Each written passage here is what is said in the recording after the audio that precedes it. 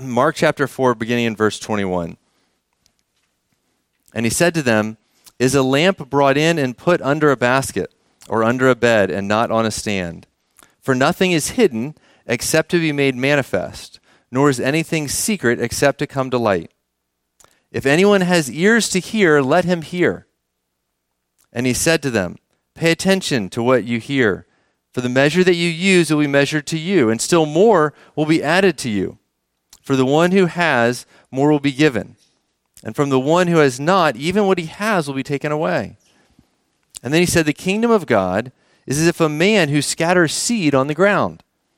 He sleeps and rises night and day, and the seed sprouts and grows. He knows not how. The earth produces it by itself.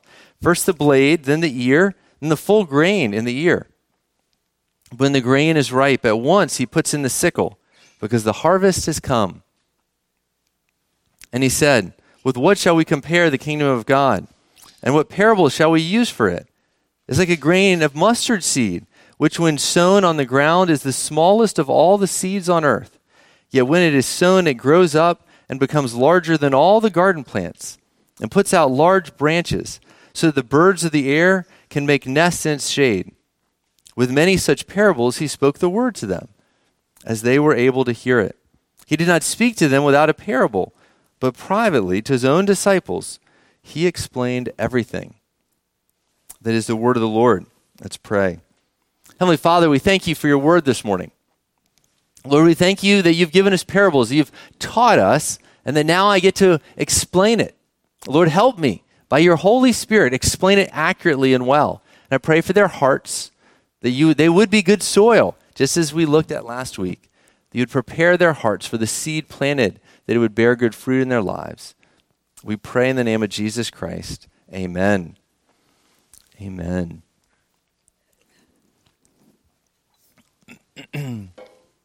Well, in 1999, there was a unique science fiction movie that came out. Think back all those years. It was like no other that had come before it. It was called The Matrix. Did anyone see that movie? The Matrix. So there's a scene you might have forgotten. I don't know why it's stuck in my memory all these years, but where Keanu Reeves turns to the main female character and says, "Do you know how to fly a helicopter?" And she says, "Not yet." And she opens her flip phone. Yes, it was a flip phone in 1999. And calls base, and they load to her brain all the skills how to fly a helicopter in 10 seconds. She says, "Now I do." And they go on the helicopter, and they fly, and they shoot all the bad guys. Anyway, but wouldn't that be cool? I mean, just like kids, wouldn't that be great? You're going back to school, just to load to your brain in 10 seconds, all you need for the year. Be pretty cool, wouldn't it? Adults, I don't know if you've tried to learn any new skills as adults. It is quite a slow process, right? Think about Christ-likeness. How's that go? Right? I've been at this, following the Lord for some decades, and still, even this year, the Lord is continuing to show me sin in my life. You think we'd be done by now? Oh, no. There's still plenty there. And it is a slow process, isn't it? To deal with sin, to be sanctified, to see sin in your life, and to slowly be changed, right? No 10 seconds loading it into my brain. And that's what it is to be a Christian. Now, the thing about the Jews, let's go back to the days of Jesus. They hadn't seen the Matrix, but they had expectations about how things were going to go, and they were going to go real fast, right? They thought the Messiah is going to come. He's going to make everything all better, right? He's going to be this big military leader. He's better than King David, that fierce warrior. He's going to save us from the Romans. That was their expectation. And so then Jesus shows up, and he's it looks like an average Jewish guy. They're like, that's not what we're expecting. Right? He's preaching and saying, the kingdom of God is at hand. And they're like, all right, pull out your sword anytime, buddy.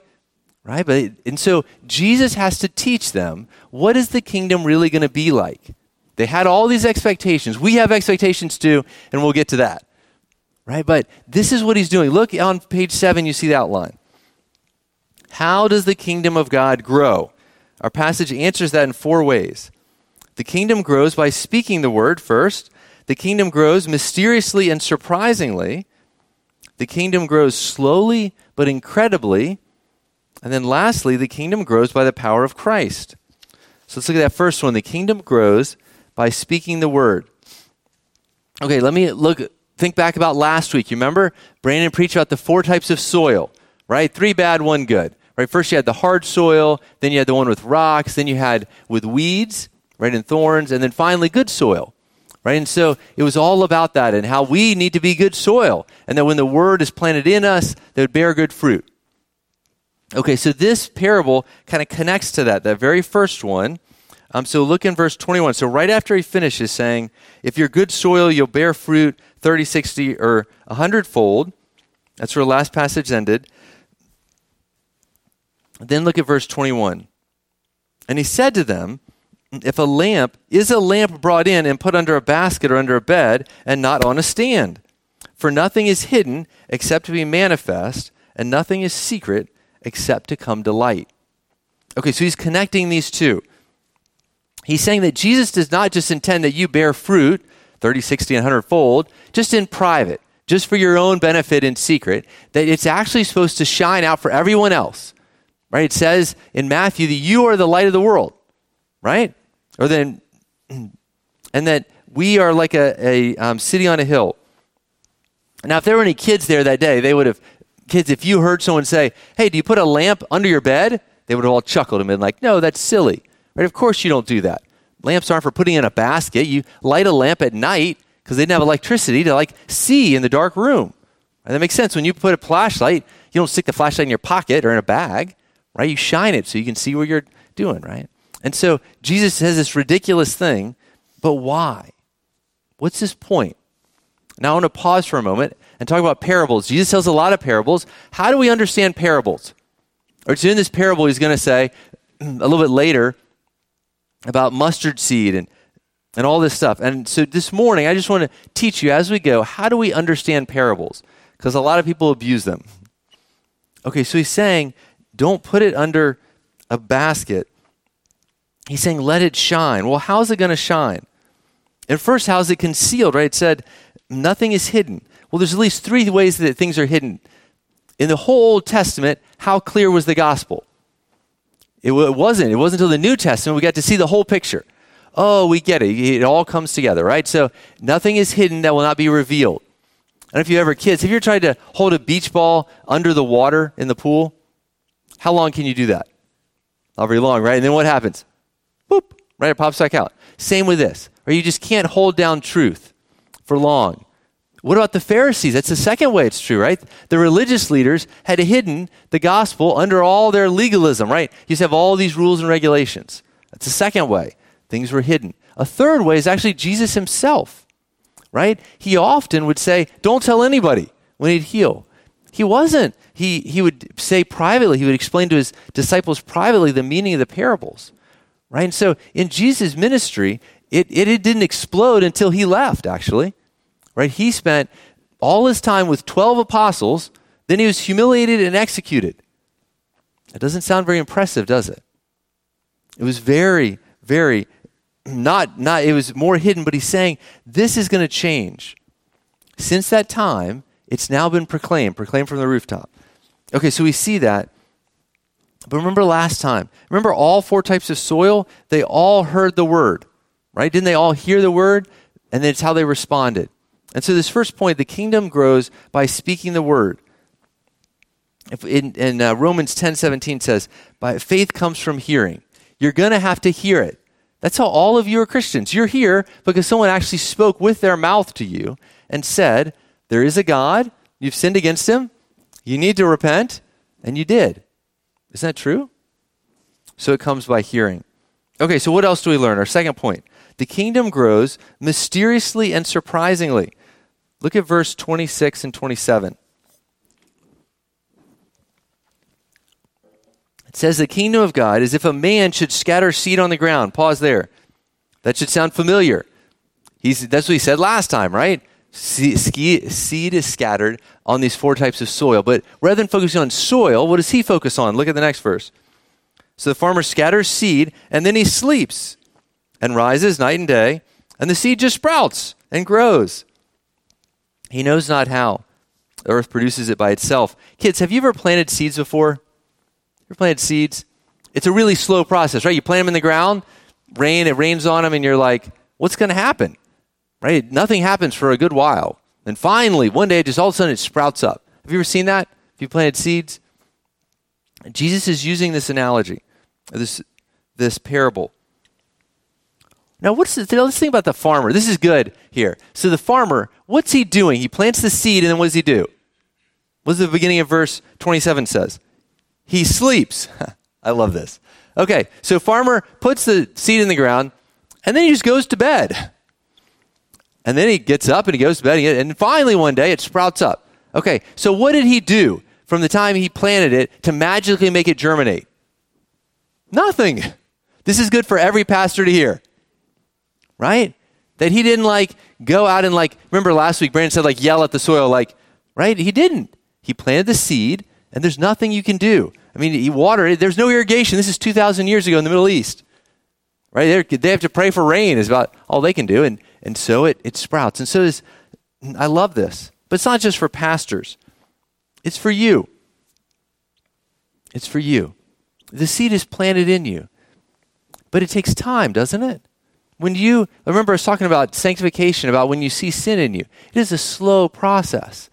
Have you tried to help someone come to Christ? How quick is that? It's slow. You share with them, you tell them, hey, the Bible says this. And it's a slow process. And so Jesus is trying to set their expectations. Night and day. He waits and then sprouts. And then look at the beginning of 28, it says the earth produces it by itself. It's almost like the earth just, voila, and there it is. First the blade, then the ear, then the full grain. Now, what if he compared it instead of to seed growing to manufacturing a car? Does anyone know how you manufacture a car? Let me give you the highlights. All right. So first, you start with blueprints and CAD drawings, right? You design the whole thing in a computer. Okay, that's the first stage. A lot of engineers doing a lot of work, right? Then they got to manufacture all those parts and pieces and components. Then they have to assemble all those things together on an assembly line, and then you have a car. Now, how is this different? Well, then if you actually throw enough money at the thing and you build a big enough factory, you can make a multi-billion-dollar multinational corporation. There's plenty of them, right? So they do. Is the kingdom like that? Is church planting like that? We're a little bit closer to home here. We're a church plant. If you throw enough money at it, can't you grow it fast? What do you think? Jesus didn't say the kingdom of God is like manufacturing cars. Now, I know you're saying it's because there weren't cars, and Henry Ford hadn't come up with the idea of an assembly line. There's another reason. He could have said, it's like being a carpenter, right? What's the life of a carpenter like? You take a block of wood, and you work on it until you have a piece of furniture. What happens when a carpenter's sleeping? Nothing. Same with car manufacturers. Nothing's happening when you're sleeping. You get it? Unless you're working, nothing's happening. Jesus didn't say that. He said, it's like a seed planted. There's a point to it. You can't make it grow. I can't make it grow. The kingdom grows, just the earth by itself just sprouts. This is how church planting goes too. Jesus is teaching us something. Look again at this and think about our church. The kingdom of God is as if a man who scatters seed on the ground. That's what I'm doing right now. I'm scattering seed on you. It's the word of God. He sleeps. I'm planning to go to bed tonight. Rises night and day. Now, sure, I talked to some of you during the week, but I'm still just talking to you about the word, right? I still can't make you grow. It's the Lord that does it. You talk to each other. You have prayer triads. You meet in missional communities, which will start back up soon. But it sprouts. He knows not how. I know not how, but I know that the word is powerful. Do you see what Jesus is doing? He's teaching them. He's giving them expectations. They had their expectations. They were all wrong. You have expectations. I have expectations. Some of them come from corporate America. And a lot of the American church has bought into that. I'll come back to that. But he's not done. He has another parable. All right, so third point. The kingdom grows slowly but incredibly. Look at his next parable. I love this verse. Look at verse 30. He said, now with what can I compare the kingdom of God, or what parable shall I use for it? He sounds like a preacher to me. That's what we do all the time, right? Now, what illustration could I come up with to try to explain this to people? Right? You're trying to explain something that people don't understand by something they do understand. I recently had a friend visit from college, and I tried to explain to him what grits were. He'd never had them before. It was quite humorous. I mean, think, how would you explain grits?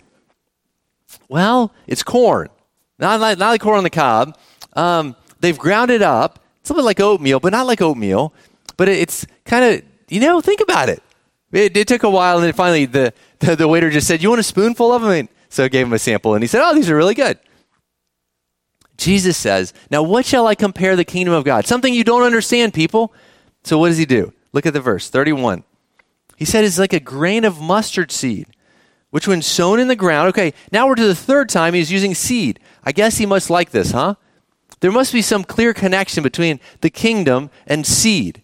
Remember, Brandon talked a long time about that big oak tree at his house, remember? He talked about the potential of that little acorn many, many years ago that grew a huge oak tree and a tiny little seed, or tiny, this is saying a mustard seed, even smaller than acorn, which is sown in the ground as the smallest of all the seeds on earth.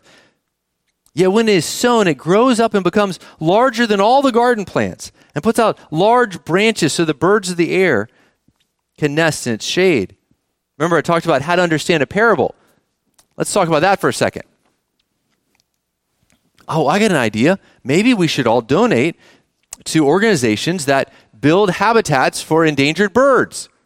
Hey, they'll grow and it'll provide shade for birds. You think I'm silly, but people have come up with crazier things of how to apply parables. Right? It seems like it's just a wax nose, right? You can make it for whatever purpose. How do you rightly understand a parable? I mean, Brandon had the benefit. Jesus explained it. I don't have that benefit this week. So what do you do when he doesn't explain it? Well, there's a couple things you do. One, you look at the context, right? What is he talking about? What just happened just before this? Often a parable comes after some situation. Or sometimes he says at the beginning of it, what shall we compare the what? The kingdom of God. We must be talking about what? The kingdom of God. Okay, so we aren't talking about birds and habitats for endangered species. We're talking about the kingdom of God. Okay, now what do we notice? What does he highlight? He takes a situation, a seed, and he highlights two things. How small the seed is, and what? How large the plant is. Okay, so there's this relationship. Really small seed, really large plant. This is now the third one about this. We talked about the soils. We talked about the farmer who, surprisingly, he sleeps and all of a sudden it sprouts up. And then now we're talking about the relationship between tiny seed, big plant. How does this relate? What's he trying to teach? The kingdom of God starts small and unimpressive. The kingdom of God starts small and impressive. I want to look at this from two angles, micro and macro. When I was a kid, there was micro machines. They probably don't exist anymore, but kids, let me try to help you here. Okay, so you heard of a microscope? You know what a microscope is used for? You look through a microscope and you can see something very small and you can look at it big. Micro means small, okay? Macro, if you've ever played on your parents' phone on Google Maps, you can zoom out. If you just keep zooming out, you get a macro perspective, okay? Microscope is little. This is vocabulary for you, all right? Okay, so let's look at the macro. Let's look at the big picture, okay? We've zoomed way out. All right, 2,000 years ago, as I said before, Jesus came and ministered for 3 years to 12 guys and then gets humiliated and executed. That is not very impressive, right? That is pretty much like a mustard seed, very small and unimpressive. Now, what's happened since then? Let me just take you a quick journey over the past 2,000 years. So all the apostles, most of them get executed. Many of the early believers, they get executed. There's this great line. The blood of the martyrs, remember how it ends? Was the seed of the church. The blood of the martyrs was the seed of the church. God used their lives, their sacrifice, and their death to be seeds that would be planted in the earth. It would grow and have a huge harvest. There's this great verse in John 12:24. Jesus said this. He said, "Truly, truly, I say to you, unless a grain of wheat falls into the earth and dies, it remains alone, but if it dies, it bears much fruit," right? When you plant a seed, the seed dies in the ground, but it sprouts up this big plant. He's speaking of himself, right? Then the next verse says, "Whoever loves his life loses it, and whoever hates his life in this world will keep it for eternal life." It's exactly what Jesus did, isn't it? He laid down his life. But then what happened as you go through history? Well, the gospel exploded, went all through the Mediterranean world. It went down into Africa, went into Asia, finally went over into Europe. Then fast forward to the Reformation. Things were not looking all that great. But then the Reformation, God does a huge work. They rediscover the gospel as if, and they understand justification, right? And you see this huge change. And so again, it's growing. The kingdom of God is growing. Remember this mustard seed that's continued to grow bigger. You get to the 1700s, you get to the 1800s, you have the modern missionary movement, right? You got missionaries going out all over the world. It's amazing. You got, even to today, the underground church in China. It's just, the gospel is exploding slowly over the whole world. Now contrast that. Okay, that's the journey. You just traveled over 2,000 years. Let's look at empires. Remember the Roman Empire? How's it doing today? Anyone go visit the Roman Empire? Yeah, it's long gone. What about the British Empire? Remember that? They had like colonies all over the world. They were huge. It's crazy. We still have Britain, but there's not the empire it once was. What about Hitler's empire? How's he doing? It's long gone. You know what? Every empire through history, some rose real fast, but they all fell. They're all gone. There's no empire that's been here thousands of years that isn't gone now. This will happen with the American empire. Sorry to break it to you. Unless the Lord comes before, eventually the American empire will fall. I mean, just look at history. Every empire. That is why you are an alien in this world. Do not put your hope in America. Of course, we love it. The scripture says, when you're in Rome, you need to serve that country. You need to help them benefit and succeed. But it will not last. Every empire falls. Every empire through all of history has fallen, except the kingdom of God. You see, the kingdom of God, it kept growing, hasn't it? Every persecution has failed. Every attempt to crush Christianity has failed. Usually when they do, it actually goes even more. Whereas there's more blood of martyrs, there's more seed of the church. And so I just wanted you to see that. And so this is Jesus setting their expectation. He said, hey, I ain't coming to overthrow the Romans. Get that out of your head. He said, I'm coming as a mustard seed, but it will grow and grow and grow and grow. Okay, that's the macro view. Remember that, the kids, that means big. What does micro mean? Small, yep. So let's look at the micro perspective. What happens? We're a church plant. How should we expect? What do we learn from this passage that should set our expectations for our church? That would be helpful, wouldn't it?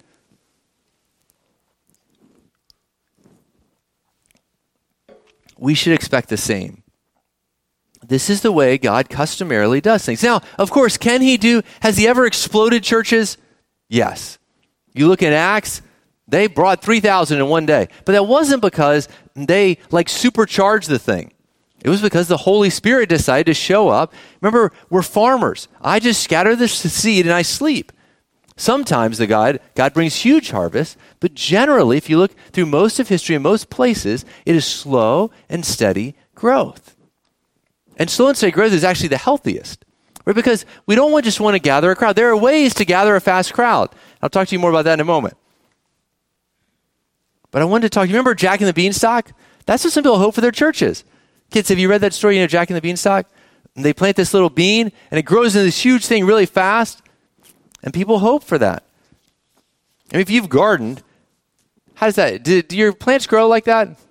Only thing that grows fast is weeds. At least in my garden. They had all these the messianic expectations, right? And Jesus is trying to help them see this is how it's going to grow. Why would this be important? Because they need to be in the long haul. Right? If you're going to garden, if you're expecting Jack and the Beanstalks, you're not going to last very long. Right? You need to be prepared to last a whole season, right? To continue to water, continue to weed. And finally, in a couple months, you have some tomatoes. Hopefully, if they don't get, some disease doesn't get them. He was just setting their expectations. He wants to set our expectations. All right, in the conclusion, I'll come back and talk about that a little more. Let's get to our fourth point. The kingdom grows by the power of Christ. All right, let me read this last section. Look at verse 25. It's also on page 7 in your bulletin. Or we need to finish out the chapter. On that day, when evening had come. Okay, so he finishes. We've looked at his teaching. Now we're going to look at him in action. And he said to them, this is Jesus, let us go across the other side. And leaving the crowd, they took him, the apostles, with him in the boat. Just as he was. He was exhausted. He's been teaching all day. Other boats are with him. And a great windstorm arose, and the waves were breaking into the boat. So the boat was already filling. But he was in the stern. What's he doing? Asleep on the cushion. And they woke him and said, "Teacher, do you not care that we're perishing?" He awoke, rebuked the wind, and said to the sea, "Peace, be still."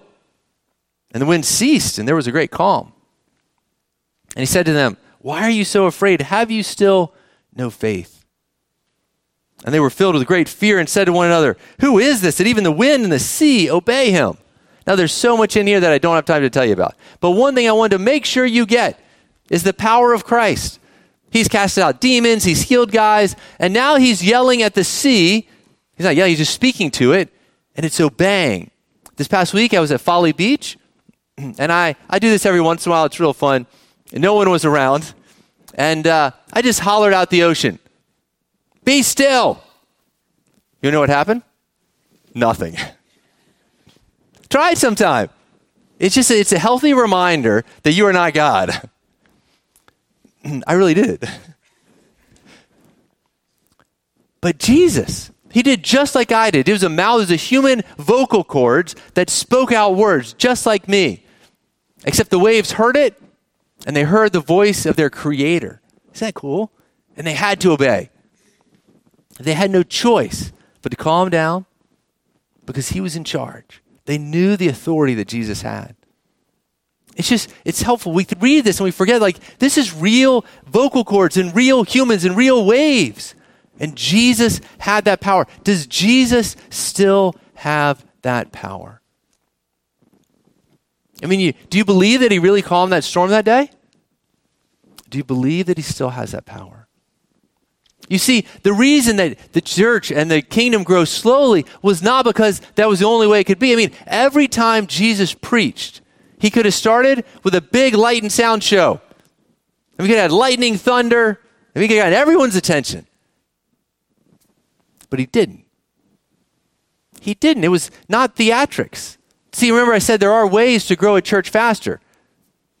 There are ways to try to supercharge it. You know, and if I could say abracadabra and I could make this church explode, I would be tempted to do it. If I could throw Miracle Grow on it, thankfully I can't. I have this parable that says, "Go home and sleep, farmer." And so I do. You know, you're gardening. Kids, what if you went and taped fruit to that little sprout? "Look, Mom, look what I found on the plants outside." It's not really being fruitful, right? You're just taping it to it. There's ways to gather crowds faster, isn't there? But there's lots of crowds that gather at concerts, all kind of places. That's not the kingdom, is it? There's these really sobering verses in 1 Corinthians 3 that says, let me summarize the first part. Anyone can lay a foundation. There's no foundation that can be laid except on Christ. If anyone builds on this foundation with gold, silver, precious stones, wood, hay, straw, each man's work will become manifest. Now this is good for pastors to hear, but it's very scary. For the day will disclose it, because it will be revealed with fire. The fire will test what sort of work each one has done. If his work that anyone has built on a foundation survives, he will receive a reward. If anyone's work is burned up, he will suffer loss. Though he himself will be saved, but only through fire. You see, my work and your work and all of our work, the work in your home with your family, will be tested at the end of time. You see, a big crowd can be gathered, but that doesn't mean that there's necessarily any fruit. It can just be like taping fruit on a little sprout. And that's not really being fruitful 30, 60, or 100-fold, as Brandon looked at last time. There's this interesting little book that, have you ever heard of Bill Hybels? He started Willow Creek Church. I really respect his courage here. They published this book. This is 2007. They hired a research company and said, "Come research our mega church and see how fruitful we've been." Now that's courageous, but it gets more courageous when it gets the results and says, we should publish them for the world to see. Here's the introduction that he wrote. He said, "You can imagine my reaction when 3 people," this is Bill Hybels, "whose counsel I value told me that the local church I've been pastoring for more than 3 decades was not doing as well as thought when it came to spiritual growth." He goes on, one of the subtitles on the front says, surprising research finds that rocked Willow Creek it is, the brutal truth about spiritual growth. Right? So when they did the data, so before being revealed by fire, they said, hey, let's figure out how we're doing. And so I just want to set your expectations. What are we about here?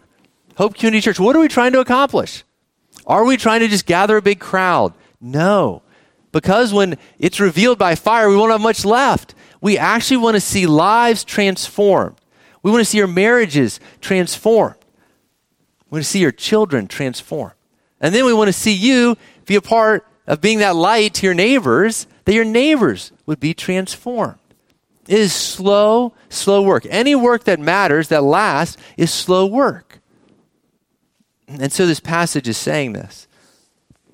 But I want you to encourage you, that same passage, 1 Corinthians 3, says this before. It says, Paul says, I planted, Apollos watered, but God gave the growth. So neither he who plants or he who waters is anything, but only God who gives the growth. Be encouraged, brothers and sisters. God, that powerful God that stilled the storm, is still working powerfully. He wants to transform your life, and he will. Give it time. All of you parents know this. Parenting is a slow process. It's not overnight, right? But if you persevere, it will bear fruit over time. And so God wants to set our expectations. Do any of you know how to fly a helicopter? I know some of you know how to fly a plane. You know how to fly a helicopter? Probably not. Now, and I can't do any abracadabra to 10 seconds give it to you. Any of you know how to be Christ-like in every way? I can't do any abracadabra with that either.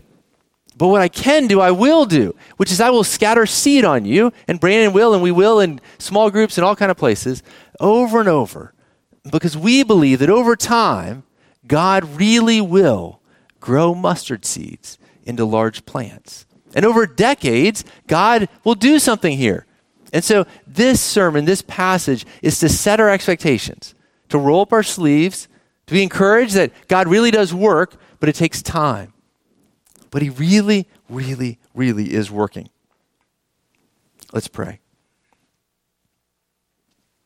Heavenly Father, we thank you that you really are working, that Jesus really did calm that sea. And you still have that power, Jesus. And you are working through me, through in them, in their families, in this church, in this community. We want to see Cane Bay transformed, but we know that's a long, long road. So Lord, help us roll up our sleeves.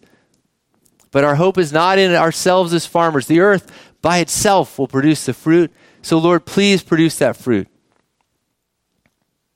Father, I pray that we may all sing as we did as kids.